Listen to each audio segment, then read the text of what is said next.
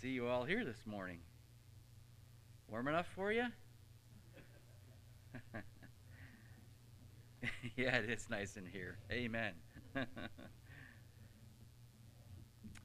As always, the offerings in the box. Andrea's number. Days of praise and acts and facts are here for your use. So take advantage. Thumb through those. They're of a good benefit. Anything that isn't in the bulletin this morning that we need to remind ourselves of? Guess not. All right, I'll. Any update on the portico film? We're still standing by for the trusses. We're in the lead time for the trusses. I don't think another week is going to make a difference at this point.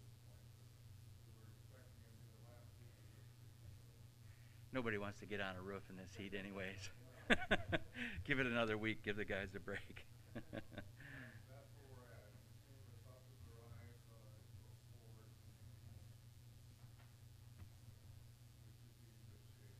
should be in good shape. Great. All right, then. I'll direct you to Galatians, the 4th chapter. Read 21 through 31, 18, 14 in the Pew Bible.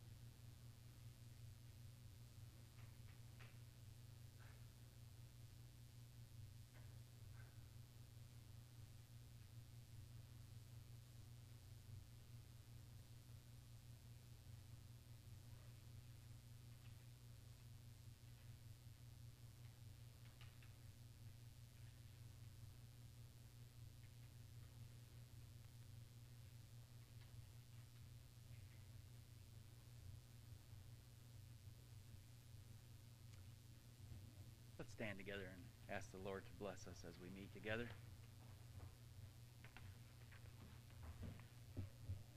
George, would you lead us today?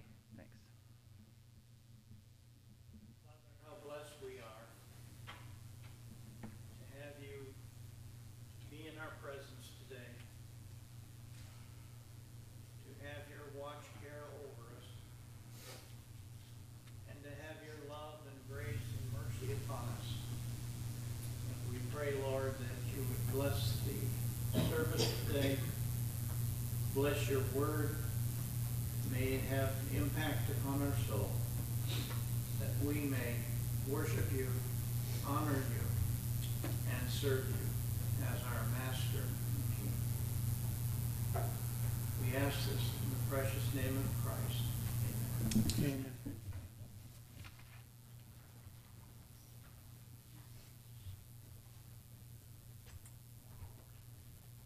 Will you take your red hymnal this morning and turn to number 355 in the Red Trinity? 355.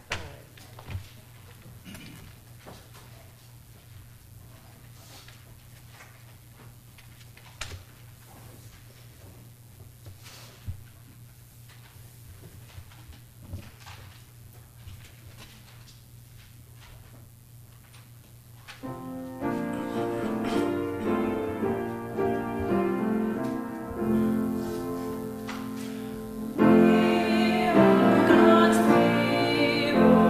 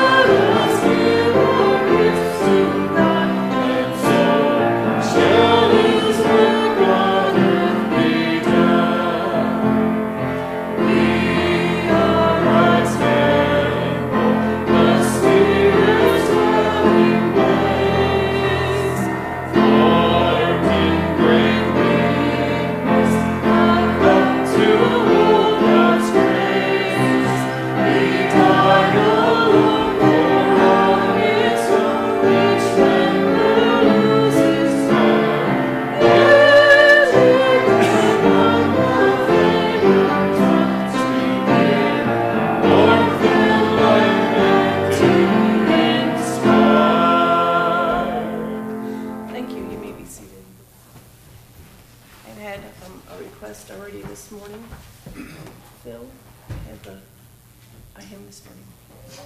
630 in the red. 630 in the red.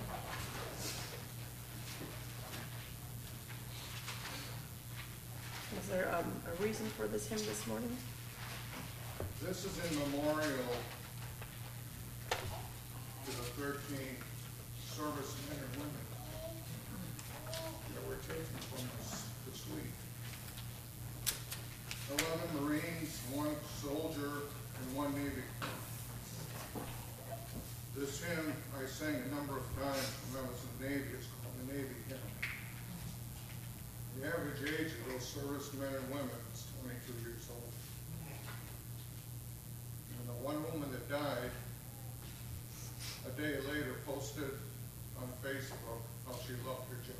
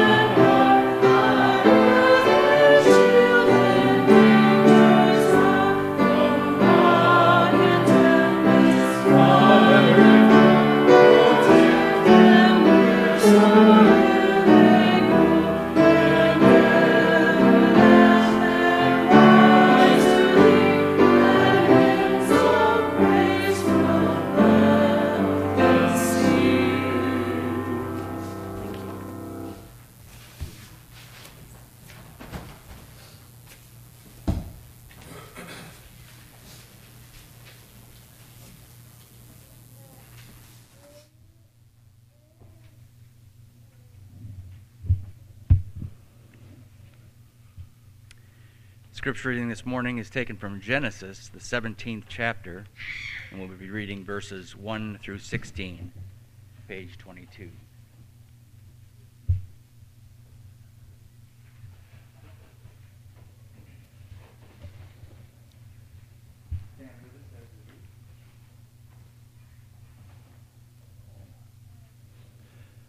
When Abram was 99 years old, the Lord appeared to Abram and said to him, I am God Almighty. Walk before me and be blameless, that I may make my covenant between me and you, and may multiply you greatly.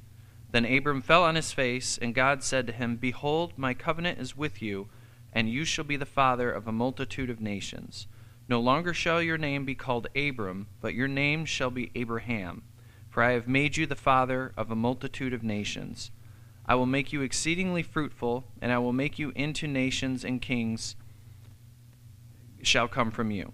And I will establish my covenant between me and you and your offspring after you throughout their generations for an everlasting covenant, to be God to you and to your offspring after you. And I will give to you and your offspring after you the land of your sojournings, all of the land of Canaan, for an everlasting possession, and I will be their God. And God said to Abraham, As for you, you shall keep my covenant, you and your offspring after you throughout their generations. This is my covenant which you shall keep between me and you and your offspring after you. Every male young you shall be circumcised. You shall be circumcised in the flesh of your foreskins, and it shall be a sign of the covenant between me and you. He who is 8 days old among you shall be circumcised. Every male throughout your generations, whether born in your house or bought with your money from a foreigner who is not of your offspring, both he who is born in your house and he who is bought with your money shall surely be circumcised. So shall my covenant be in your flesh, an everlasting covenant. Any uncircumcised male who is not circumcised in the flesh of his foreskins shall be cut off from his people. He has broken my covenant. And God said to Abraham, As for Sarai, your wife, you shall not call her name Sarai, but Sarah shall be her name. I will bless her, and moreover, I will give you a son by her. I will bless her, and she shall become nations. Kings of people shall come from her. May God bless the reading of his word.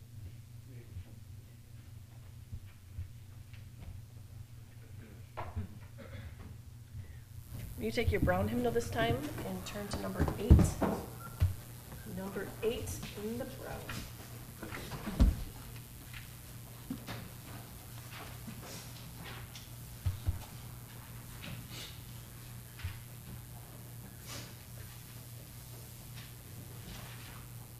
Say again, dear. Number 8. 8. Number 8 in the brown hymnal. Right toward the beginning. Oh,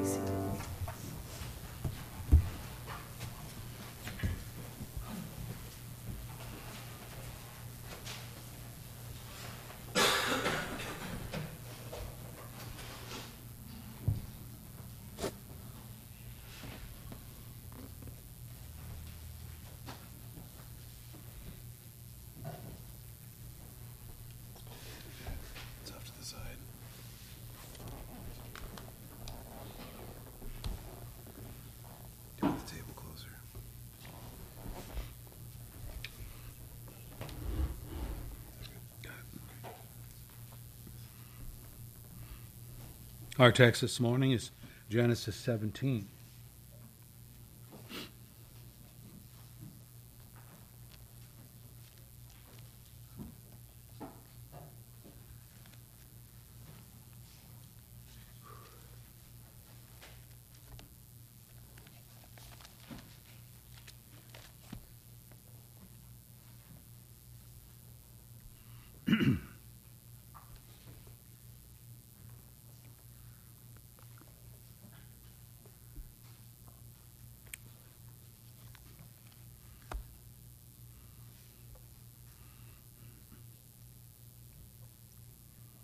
Our last study concentrated on Sarah's solution to her barrenness. The Oriental custom of producing heirs through surrogate mothers or lesser wives was well known to Sarah, and so she proposed to Abram that he marry Hagar, Sarah's servant, and any children resulting from that union would be credited to Sarah and Abram. Well, we find that Abram agreed. But this solution, and I put it in quotes, was fueled by impatience. Not only in the sense of waiting, but also in the sense of not trusting God to keep his word in his own way, even if it meant delay. It was a move of desperation. By the way, being desperate is not applicable to God. He's never desperate. Why should he be?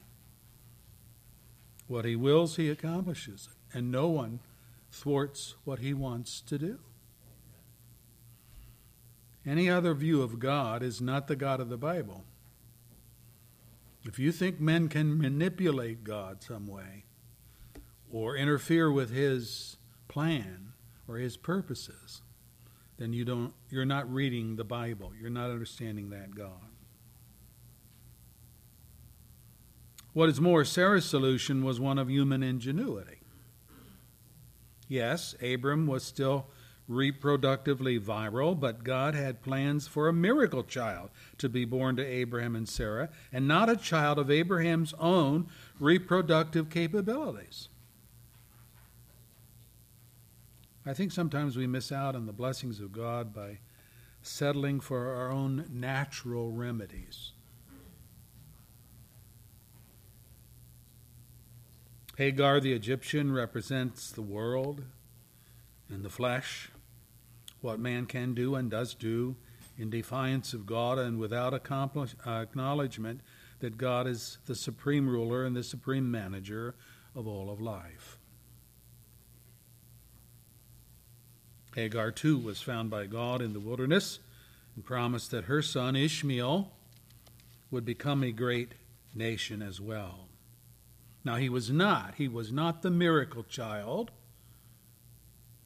that God promised Abraham and Sarah, but he was Abraham's child nonetheless. So God blessed him as well. Two lessons we learn. Number one, even faith-filled believers can act in unbelief as they grow weary of waiting for God. I call it impatience. And secondly, the best solution that we contrive for our perceived problems can end up with regret. We think we have it locked down, and then it goes tilt. Not happen the way we planned. Well, today's study is transitional in this sense. Both Abram and Sarai are given new names resulting in new gains. And as we come to this study, let's seek the Lord's enablement. Thank you, Lord, for the truth of your word. And this patriarch couple have a lot to teach us because of what you taught them. We look at their lives, but we look at how you dealt with them in their lives. And we are reminded that God is in control of all things. And we need to keep that before our thoughts concerning ourselves. when we become desperate, when we become impatient, when we come in a hurry, we are forgetting the fact that God is in control. But you are in control. You're always in control. You're never lost for an answer. You're never deprived of a solution. And we need to see that and believe it with all of our heart. You don't hang your people out to dry. You don't desert us to the whims of wicked men. We are to trust you and to exude faith in you and not revert to our own devices. Help us to see these truths today as we look at this wonderful couple in the Old Testament and the lessons you taught them, and through them, the lessons you can teach us. Bless and honor yourself. In Christ's name, amen. We're looking at the concept of new names resulting in some new gains for Abraham and Sarah. The text is Genesis 17. In this text, we see that the exalted father, that's what the word Abram means, becomes the father of many nations. That's what the name Abraham means. Verse 1 tells us that this occurred when Abram was 99 years old. That's a long time to live, 99 years old. My dad lived to be 100. Y'all remember that?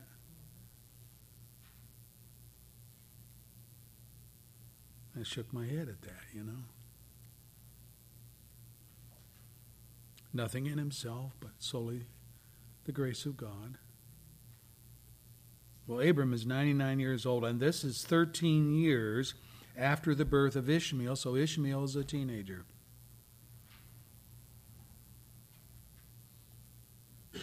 More than another decade of time has come and gone, and still Sarah is without a child. And if you look at verse 18, you will see that Abram is still holding out for Ishmael to be his heir. He's not quite getting it, is he? If only Ishmael might live under your blessing, he says to God. And God responded, yes, but your wife Sarah will bear you a son, and you will call him Isaac. Now it's getting to be a little more personal with God and Abram, because Abraham isn't getting it. People put names to things that are realities. And so God moves from promising a son is coming, to you will call him Isaac. Same certainty that God gave to Hagar, chapter 16, verse 10. 13 years earlier, you will have a son, and you shall call him Ishmael. Name attached to it. Chapter 16, verse 15. So Hagar bore Abram a son, and Abram gave him the name Ishmael, which means God hears, to the son that she had born. Now, same thing comes when we come to the New Testament announcement of both John the Baptist and Jesus.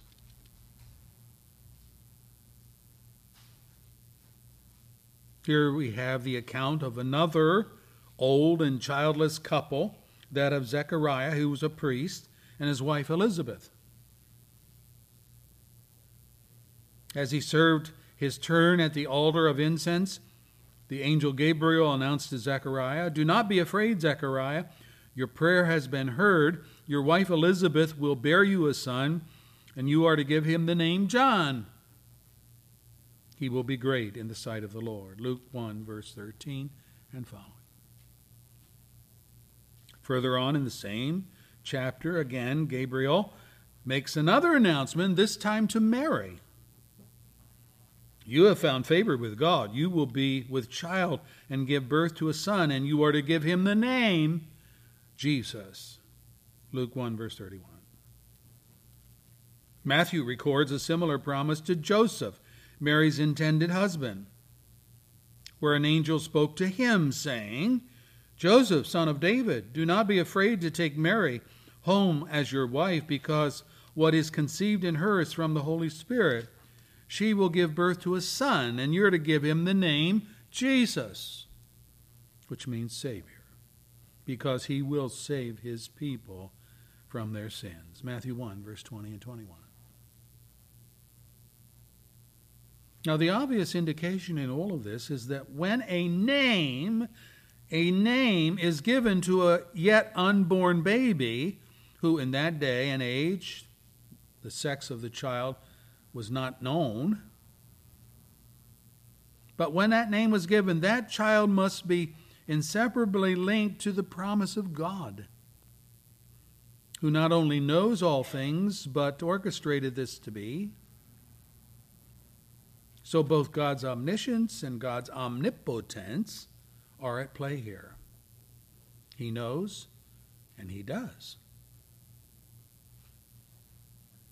And the combination of what God knows or declares with what comes about, in this case the birth of a male heir, Ishmael to Hagar, Isaac to Sarah, demonstrates to all reasonable men cause and effect.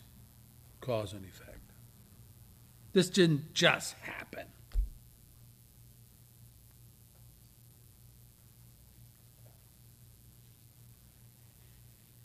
Ishmael, however, was a son conceived by Abram with Hagar through the normal means of procreation, whereas Isaac is supernaturally conceived, means the use of God's promise or gift without Abraham and Sarah's procreative powers being the governing factor. No. Paul states it this way. His son by the slave woman was born in the ordinary way. I'm reading scripture. His son by the slave woman was born in the ordinary way. But his son by the free woman was born as the result of a promise. Galatians 4, verse 23. More detail is found in Romans 4, which reads, against all hope, Abraham in hope believed. And so he became the father of many nations, just as it had been said to him, so shall your offspring be. Without weakening in his faith, he faced the fact that his body was as good as dead, since he was about 100 years old. Yeah, 99 years old is about 100 years old, right? Way to go, Paul. And Sarah's womb was also dead, we are told.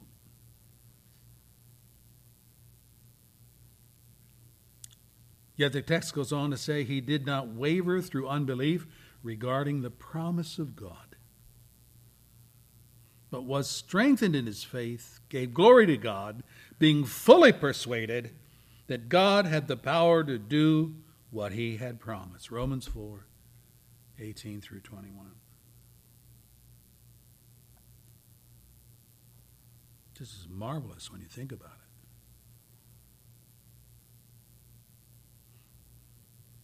The scope of God's promise is found in our text, verse 3 and following. Abraham fell face down, and God said to him, as for me, this is my covenant with you. You will be the father of many nations. No longer will you be called Abram. Your name will be Abraham, for I have made you a father of many nations. I will make you very fruitful. I will make nations of you. Kings will come from you. I will establish my covenant as an everlasting covenant between me and you and your descendants after you for the generations to come, to be your God and the God of your descendants after you. Genesis 17, verse 3 and following. By the way, the same promise is essentially contained in what God said about Sarah. Verse 15 of Romans. God also said to Abraham, as for Sarah your wife, you're no longer to call her Sarai, which, by the way, means princess. Her name shall be Sarah, noble woman. Oh, wow, what's the shift there? Well, nobles, what? Have great contracts of land, acreage, estates. Sarah is going to be viewed as a noble woman.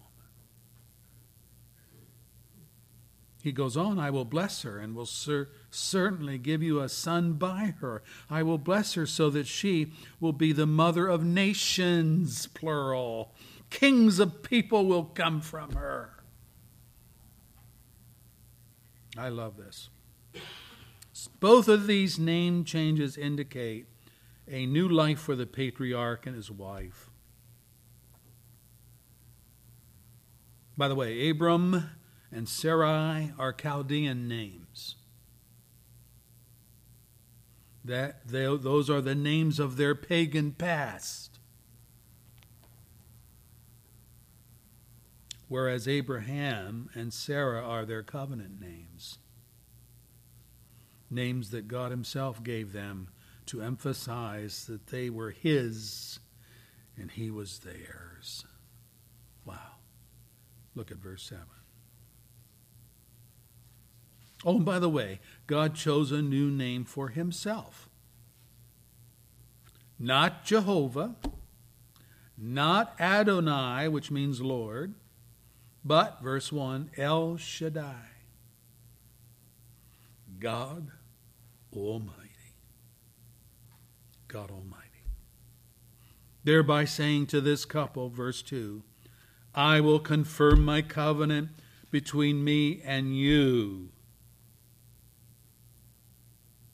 That is, nothing God has promised will fail to come true for you because God the Almighty will accomplish everything he has promised you. I read that and I think this must have been a welcome message after 20 years of waiting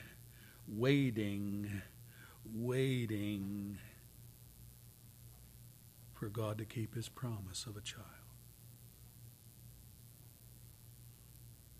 The wait has been great,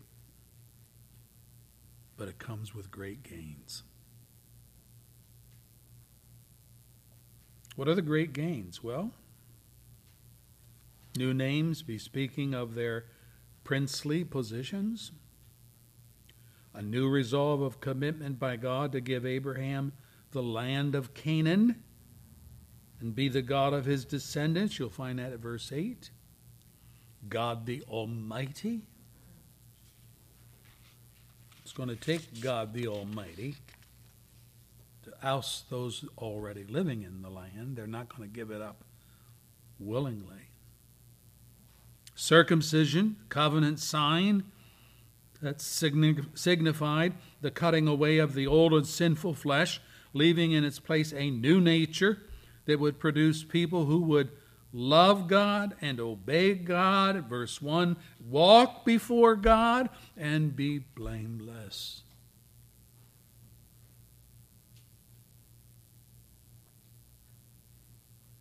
Several people in the Bible have this history attached to them.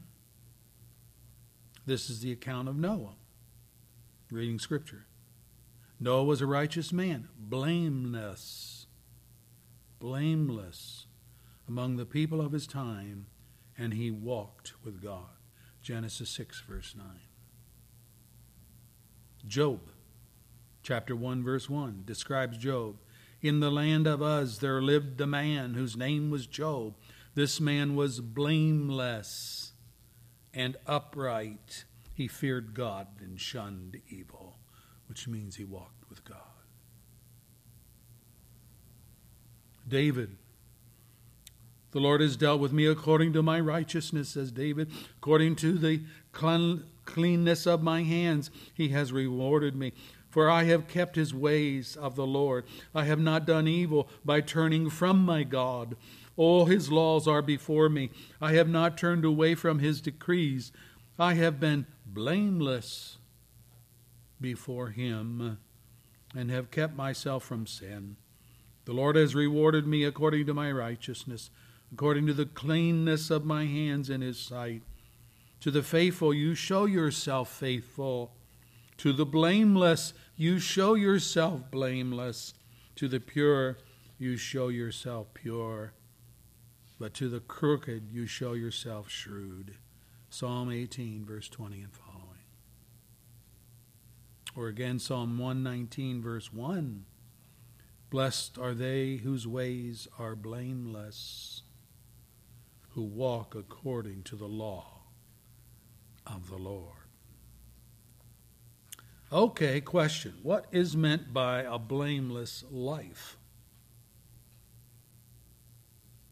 In Hebrew text, the word means to be whole, complete, person of integrity, whose life is in accord with the truth, in accord with facts. Coming into the New Testament, the Greek blameless means to be faultless, not in the wrong. Paul's prayer for the Thessalonian brethren was this: may he, God, strengthen your hearts so that you will be blameless and holy in the presence of our God and Father when our Lord Jesus Christ comes with his holy ones. 1 Thessalonians 3, verse 13. Now, blameless is not a synonym for sinless. For there's none of us who does not sin. Even Paul. We know that the law is spiritual, but I am unspiritual, says Paul. Sold as a slave to sin. I don't understand what I do. For what I want to do, I do not do it. But what I hate, that's what I do. And if I do what I do not want to do, I agree that the law is good. That's his blameless nature of his new life in Christ shining through. He goes on. As it is, it's no longer I myself who do it, but it is sin living in me. And I know that nothing good lives in me, that is, in my sinful nature. For I have the desire to do what is good, but I cannot carry it out.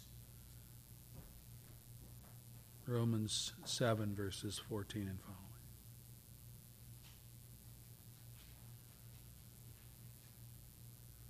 The biblical characters whom God labeled blameless, there's a number of them.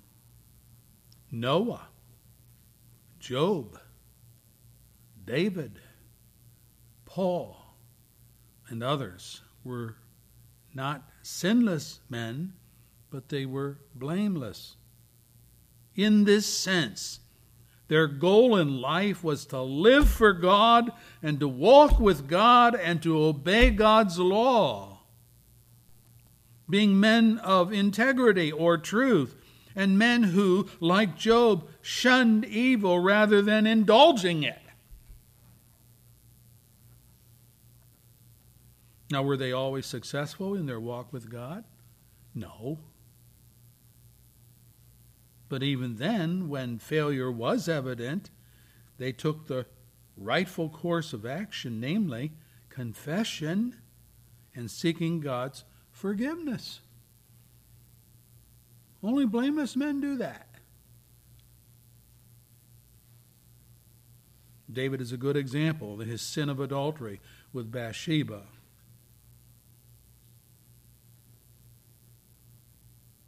He tells us, I acknowledged my sin to you, He's talking to God. I acknowledged my sin to you and did not cover up my iniquity. I said, I will confess my transgressions to the Lord, and you forgave the guilt of my sin. Psalm 32, verse 5. This is the action of a blameless man. David knew his behavior was a violation of God's moral law. He knew he was guilty. He didn't try to hide it or candy coat it. This is why God labeled him a man after my heart. He will do everything I want him to do. Acts 13, verse 22. In contrast to King Saul, you remember, whom God replaced with David. Circumcision, a cutting away of the fleshly part of the male reproductive organ, was to indicate that for Abraham, his true descendants would become those who walk before God Almighty, verse 1, in a blameless manner. So when the Pharisees claimed that they were Abraham's children, the word they used was the Greek word tekna. We are Abraham's tekna, his children. Jesus recoiled at that, saying, I know you are Abraham's descendants. He uses a different word here, Greek word sperma, from which we get the word sperm. I know you are Abraham's sperm, his biological offspring. Yet you're ready to kill me because you have no room for my word. I am telling you what I have seen from the Father's presence. And you do what you have heard from your father. Well, Abraham is our father, they answered.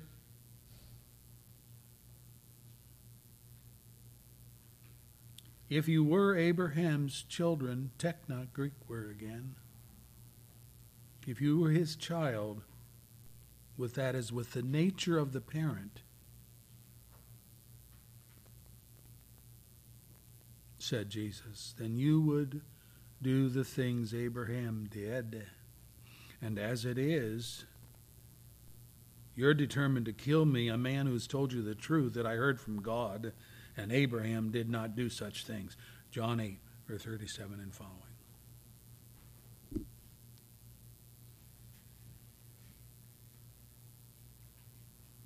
The children whom Abraham produced and continues to produce are people with a circumcised heart, a heart that, like David's and like Father Abraham, seek to walk before God in a blameless manner.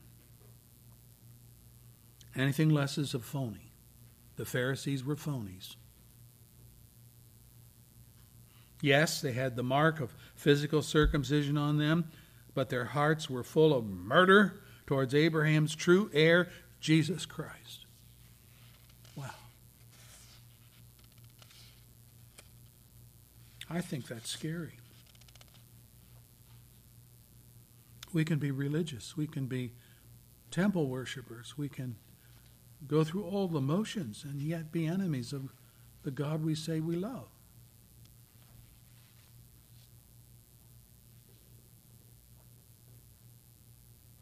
So the first gain that Abraham exhibited was a circumcised heart.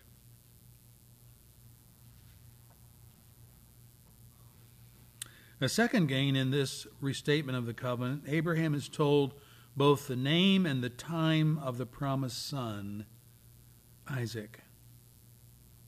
20 years have come and gone while Abraham and Sarah have waited and waited and waited for God to fulfill his promise to them. No particulars have been disclosed until now. Verse 19, your wife Sarah will bear you a son. You will call him Isaac. I will establish my covenant with him and an everlasting covenant for his descendants after him. Now here again, the giving of the name Isaac personalizes the promise and assures them that God is working his will as he had promised them. It's not just a son is coming. No, you are to look for Isaac. Now we're getting personal. Now they have a name for the baby boy on the way. Oh, and how many years will have to pass before Isaac shows up? Oh, wow. Verse 21, my covenant I will establish with Isaac from Sarah will bear to you by this time next year. I read that and I thought, I'm thinking of this couple, and I'm thinking, what a welcome relief, what a welcome encouragement that must have been for Abraham and Sarah, because they're used to waiting decades on God to fulfill his promise to them.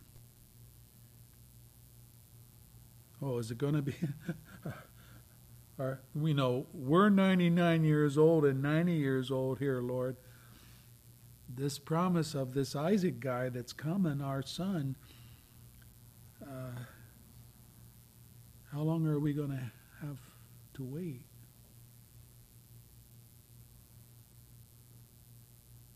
Well, no more 10-year increments of time, just one more year, and the two of them would receive God's promised child. What a gain this was over the years of silence, the years of waiting, the years of trying to hurry the event along, even though Ishmael was never that promised son. Oh, by the way, speaking of Ishmael, there's new data concerning him. Verse 20, I will surely bless him. I will make him fruitful and will greatly increase his numbers. That's the old news. He will be the father of 12 rulers, and I will make him into a great nation. This is the new news concerning Ishmael. Let me read it again. He will be the father of 12 rulers, and I will make him into a great nation.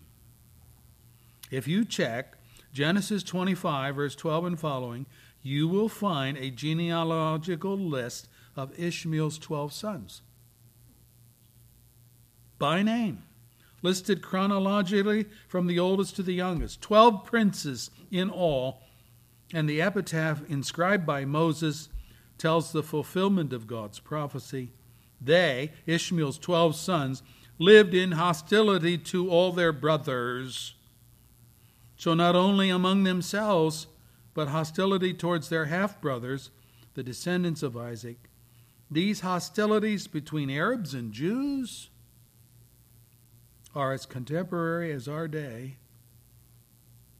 and they demonstrate once again that God's word is true regardless of the passing of time. God does not age, nor does his word age. This is so because God always tells the truth, and the truth is timeless. Contrary to the subjectivism of our day, in which people believe that truth is kind of relative and that you are responsible to make up your own truth. You don't like somebody else's truth, just make up your own. You don't see truth as being objective, absolute. Well, this brings us, secondly, then, to spiritual gains and spiritual realities. Abraham's blessing is to the world. Really. In God's original announcement of the covenant that he made with Abraham, he told the patriarch back in Genesis 12, I will make you into a great nation. I will bless you. All the peoples of the earth will be blessed through you. Wow. Genesis 12, verse 2 and following.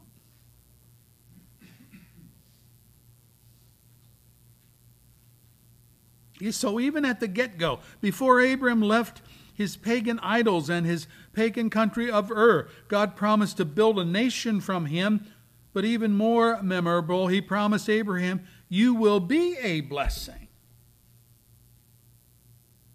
And then God told him the scope of the blessing. All peoples on earth will be blessed through you. All peoples on earth. Not just Jews, not just Arabs.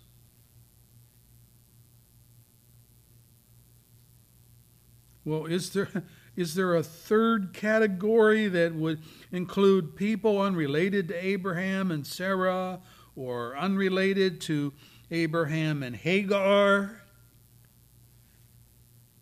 I mean, all people on the earth, that's inclusive. It's global. It's not provincial. It's universal, not partial. It's integrated, not racial. Wow. Note verse 27. And every male in Abraham's household, including those born in his household or bought from a foreigner, was circumcised with him. Genesis 17, verse 27. Verse 13, whether born in your household or bought with your money, they must be circumcised. My covenant in your flesh is to be an everlasting covenant. Genesis 17, verse 13. This opened the door for Gentiles. Do you realize this? Who have no biological connection to Abraham.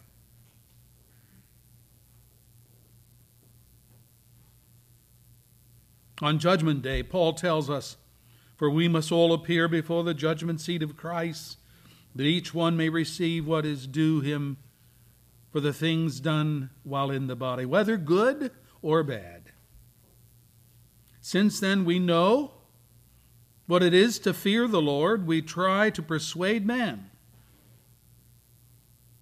What we are is plain to God, and I hope it is also plain to your conscience.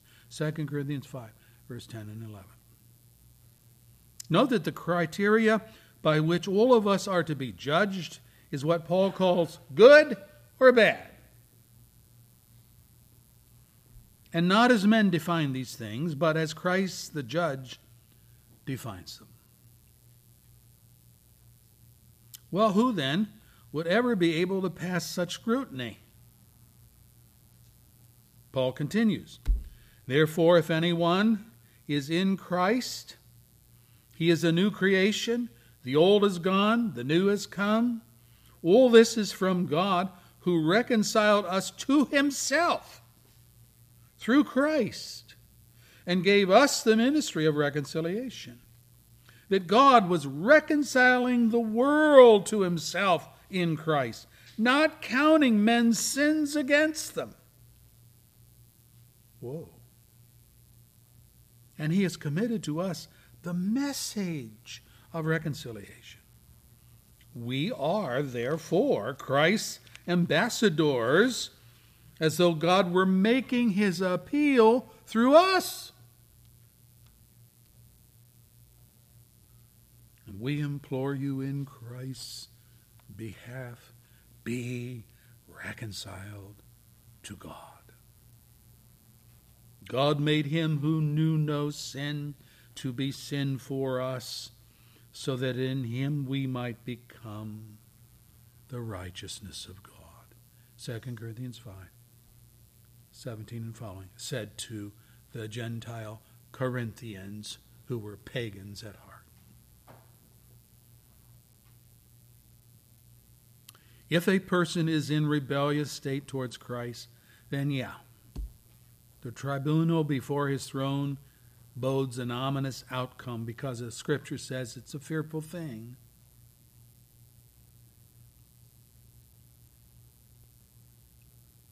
To stand before God. The writer of Hebrews says a fearful expectation of judgment and of a raging fire that will consume the enemies of God. That's why it's fearful.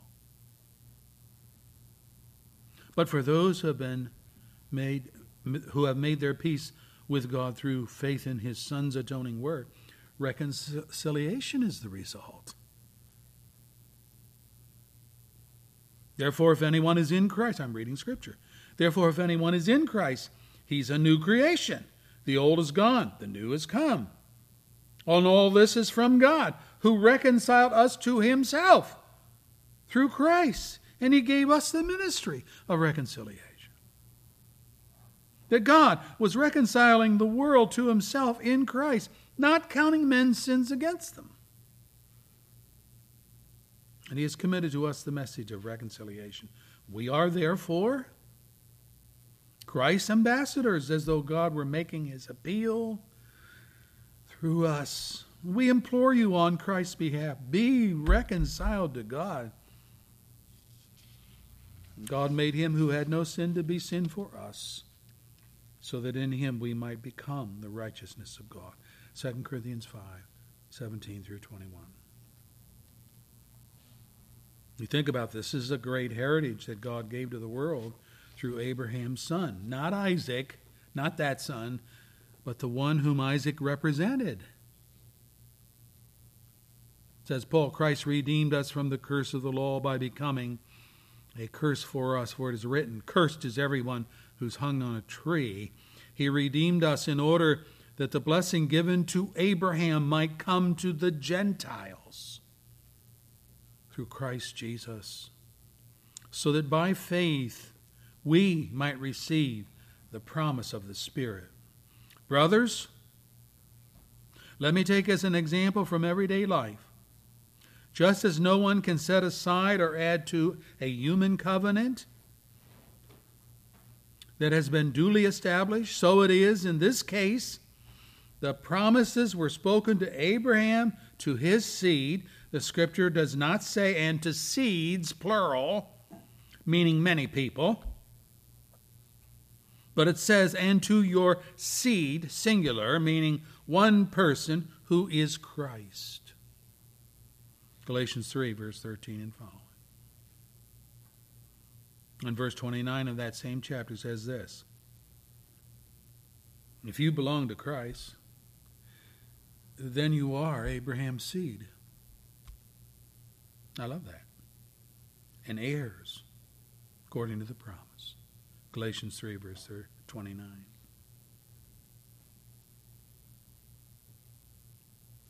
The third category constituting Abraham's descendants are all those believers who constitute the church, of which we read, there is neither Jew nor Greek, slave nor free, male nor female, for you're all one in Christ. And if you belong to Christ, then you are Abraham's seed and heirs according to the promise. Galatians 3, verse 28 and 29. Abraham blesses the world through his seed, not Isaac, but Jesus. Jesus. Our best posture then before God is one of faith and submission, not promoting our own agenda. How many ways, how many times must God say something to us before we believe it and obey? Every time Abraham and Sarah got antsy about their childless situation, not having an heir, they tried to rectify their dilemma through their own wit. They did. They tried everything they could come up with. Chapter 15, Abraham said to the Lord, "O sovereign Lord, what can you give me since I remain childless? And the one who will inherit my estate is this Eliezer from Damascus," which was one of his servants. He goes on. Abram said, "You have given me no children, so a servant in my household will become my heir." He's thinking, you can just see it. I got to do something. God isn't doing anything. He's letting me down. I don't have an heir. I just got this servant. He's a great guy, but he's not a son. I guess he's going to become the heir of my estate.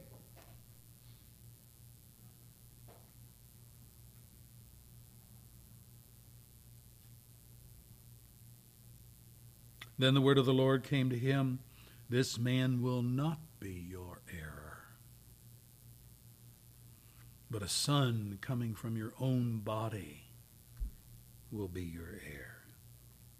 Genesis 15, verse 2 and following.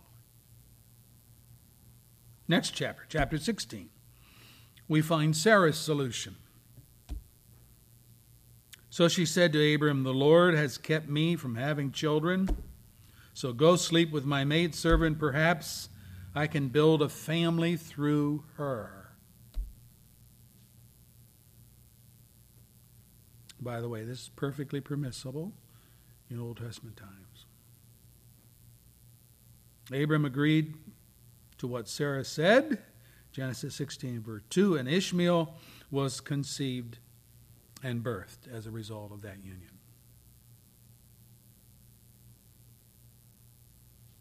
Chapter 17, God again appeared to Abraham, changed his name to Abraham, and again reiterated his promise, verse 16, I will surely give you a son by her, the her being Sarah.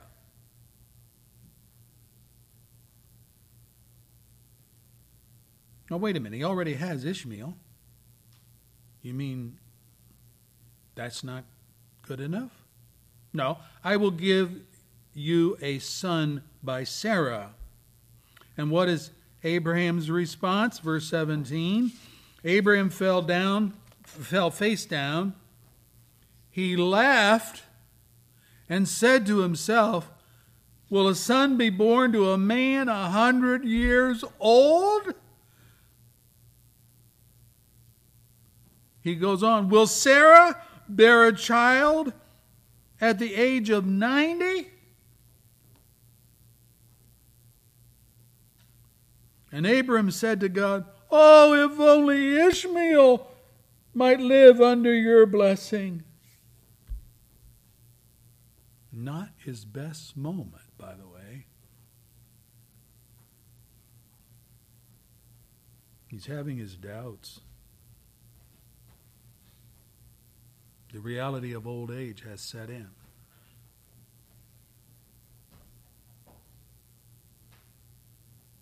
Let me say that faith in God is subject to growth. It is.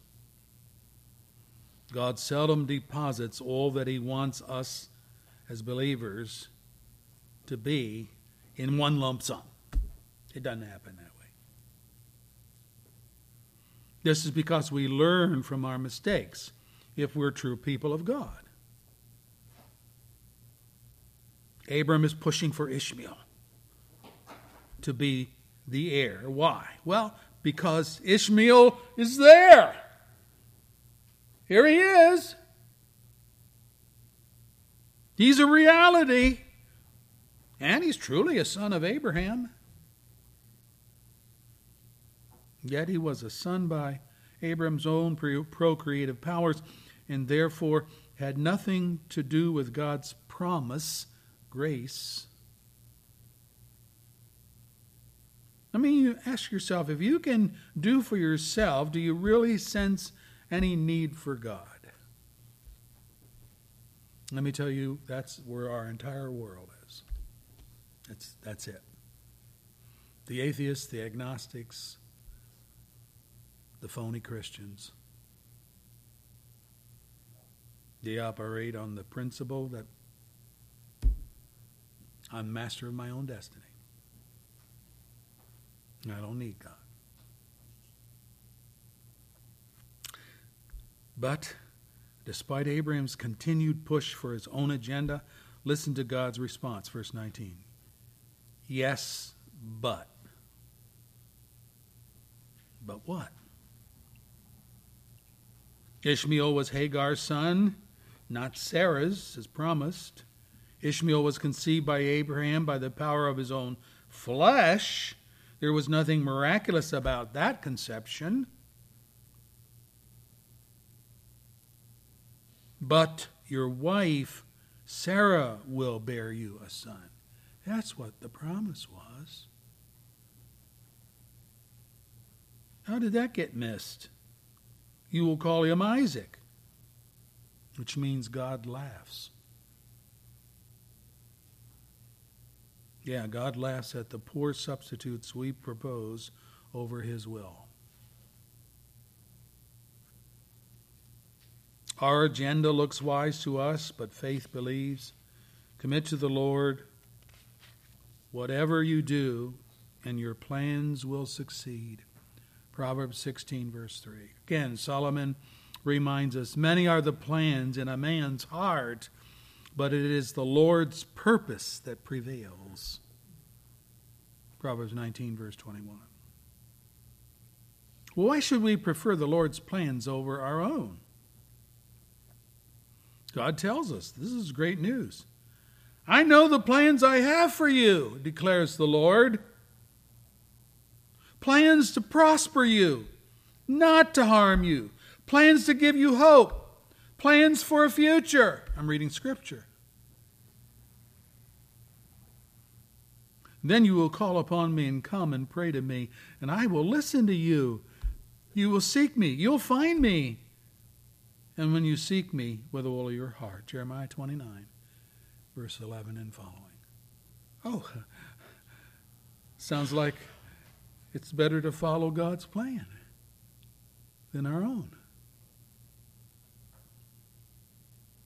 Good planning will rely upon our own understanding, yes. Faith reaches out to God and believes that he who knows the end from the beginning, he whose intentions are for our good and not harm, he who controls all the variables of life, has a plan that brings hope and happiness not only for today but for tomorrow as well. And Abraham had to learn the hard way. God has a plan. May it be easier for us to learn from his example.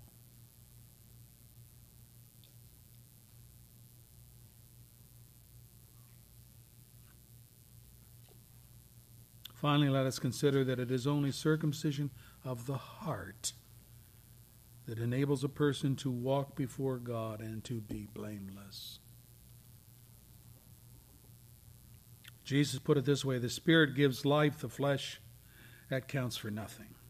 The words I have spoken to you, they are spirit, they are life. John 6, verse 63. Paul writes it this way, it is written, no eye has seen, nor ear has heard, no mind has conceived what God has prepared for those who love him. But God has revealed it to us by his Spirit. The Spirit searches all things, even the deep things of God. For who among men knows the thoughts of a man, except the man's spirit within him? In the same way, no one knows the thoughts of God except the Spirit of God.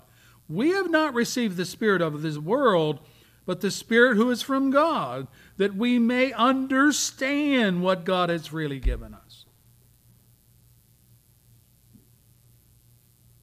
This is what we speak, says Paul.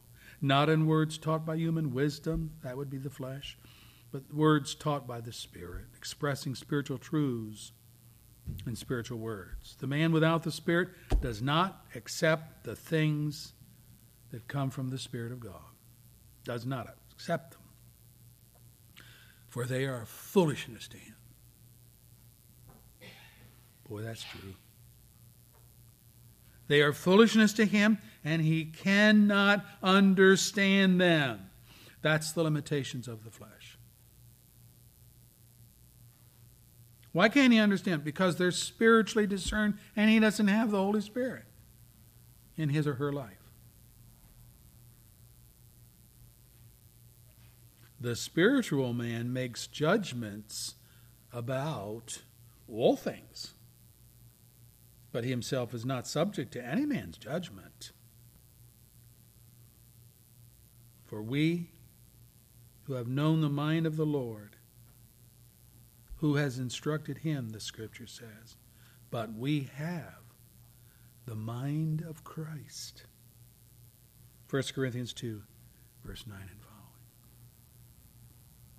following. I suppose that sounds pretty arrogant to a person that doesn't know the Lord. You Christians are saying you know the mind of the Lord. Well, we're not saying it. The Scriptures are saying it. And it's not magical. We can read the Scriptures, which is the Word of God, and the Spirit who resides within us gives us an understanding to think God's thoughts, to make decisions that honor God and promote righteousness among men, and allow us to walk blamelessly in this corrupt world.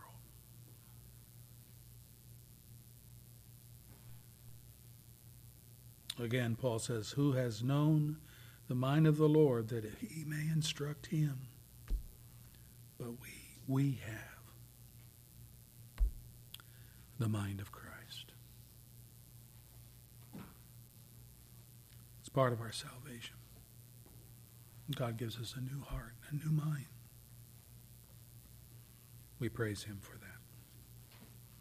Lord, we just thank you for your word.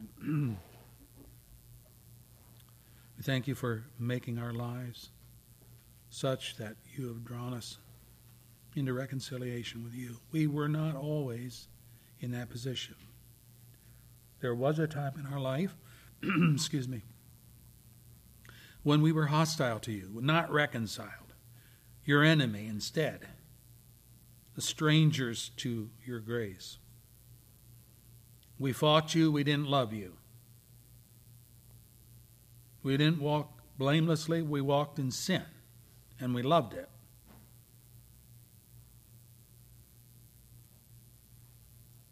We just as soon spit on you as to do anything. But you came and you changed our heart. You drew us by the power of the Spirit of God. You used the Word of God to show us our sinfulness. You granted us faith. We praise you for it. You drew us like a magnet. You drew us into a love relationship with you. The world can't understand us. Well, there is no understanding apart from the Spirit of God. We know it was a miracle. We are miracles of grace. You changed our heart. You gave us a new way to think. You drew us unto your Son and showed us that we needed forgiveness. You made us a child of Abraham.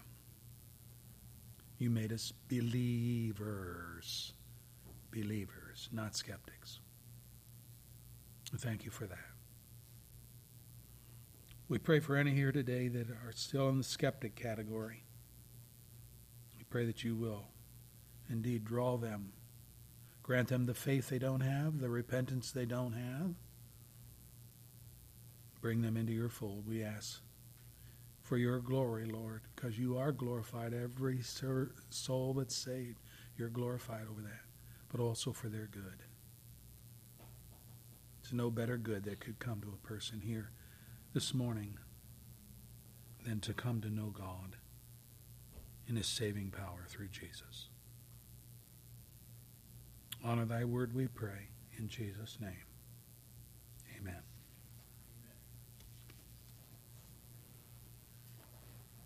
Someone have the closing hymn? 34 in Trinity. What is it? 34 in Trinity. 34 in the red hymnal. Okay.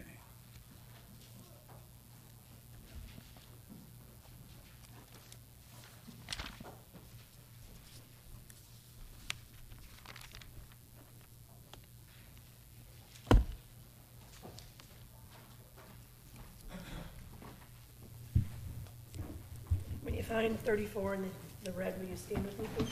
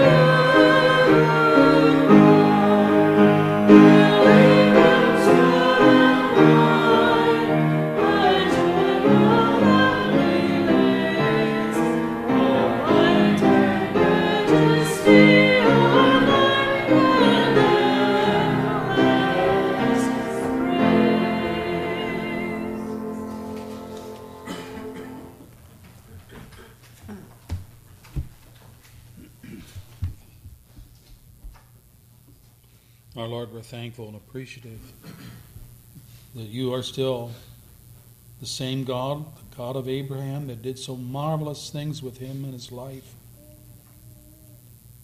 You're still the God that is enabling us to believe and obey and live in such a way to testify to the world of your grace. Help us to be faithful in that. It's not a little thing to be called the children of Abraham.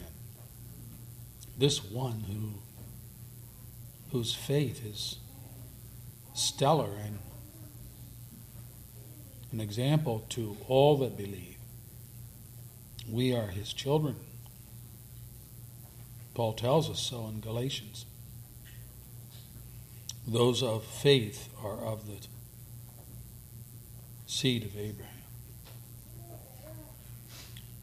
I pray, Lord, that you will help us to live in such a way as to testify to the world that there's more to life than just making a living, buying a new car, getting a big house, having lovely clothes and all that. All those things are going to perish one day. They're destined to perish. You tell us so. And I pray that you'll help us to put our anchor down in those things which really count. Not the things of this world, but the things of eternity, to the praise and glory of the Savior who has gone there to prepare a house for us and will come again one day to receive us unto himself. Thank you, dear Lord. Amen.